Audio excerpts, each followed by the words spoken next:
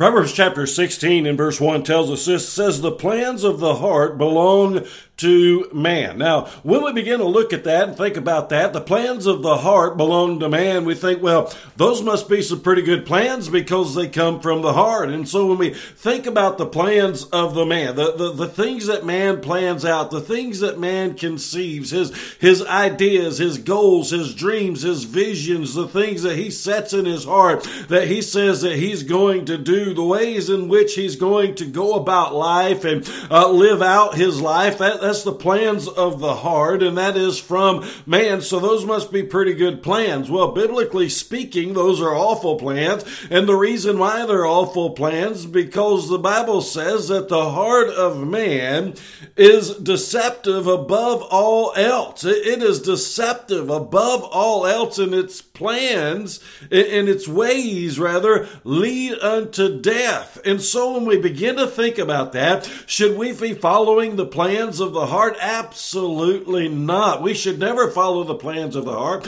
We should never follow the plans of man, not just our plans, not just our heart plans, but any man's heart plans. As we look at that, anybody that says, well, this is the plan of my heart, this is my desire, this is my dreams, this is my goals, this is my visions, why don't you come get along, get on board? We should run as far away from that as we possibly can. And what we need to do is we need to figure out what God's plans are. Because the rest of this verse then tells us, it says, but the answer of the tongue is from the Lord. So, we hear people all the time say, well, I'm just going to do what I feel in my heart.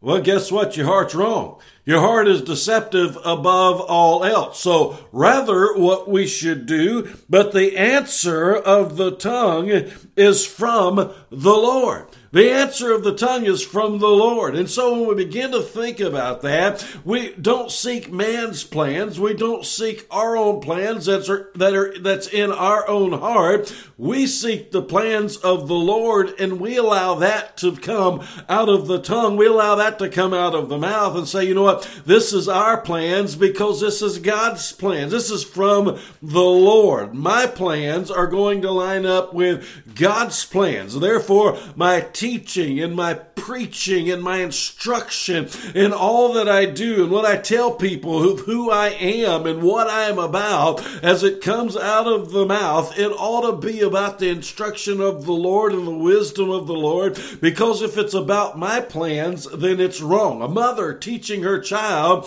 those words that come out of her mouth ought to be words from the Lord. The father instructing his child ought to be words that come out of his mouth that are instructions of the Lord that say, hey, this is God's plans, this is God's ways. The teacher who teaches ought to allow that instruction to come from the Lord. And the pastor who preaches, friends, the Bible tells us to preach the word, and we need to be about the business of preaching, thus saith the Lord God. Not thus saith Rusty Coon, or thus saith the latest trend, or thus saith the latest fad, but thus saith the Lord God. Friends, how desperately we need to get back to that in our churches today. Thus saith the Lord God. It doesn't matter what you say. It doesn't matter what I say. The plans of my heart have no value to them whatsoever. In fact, they are anti-valuable. They're destructive. They lead to death.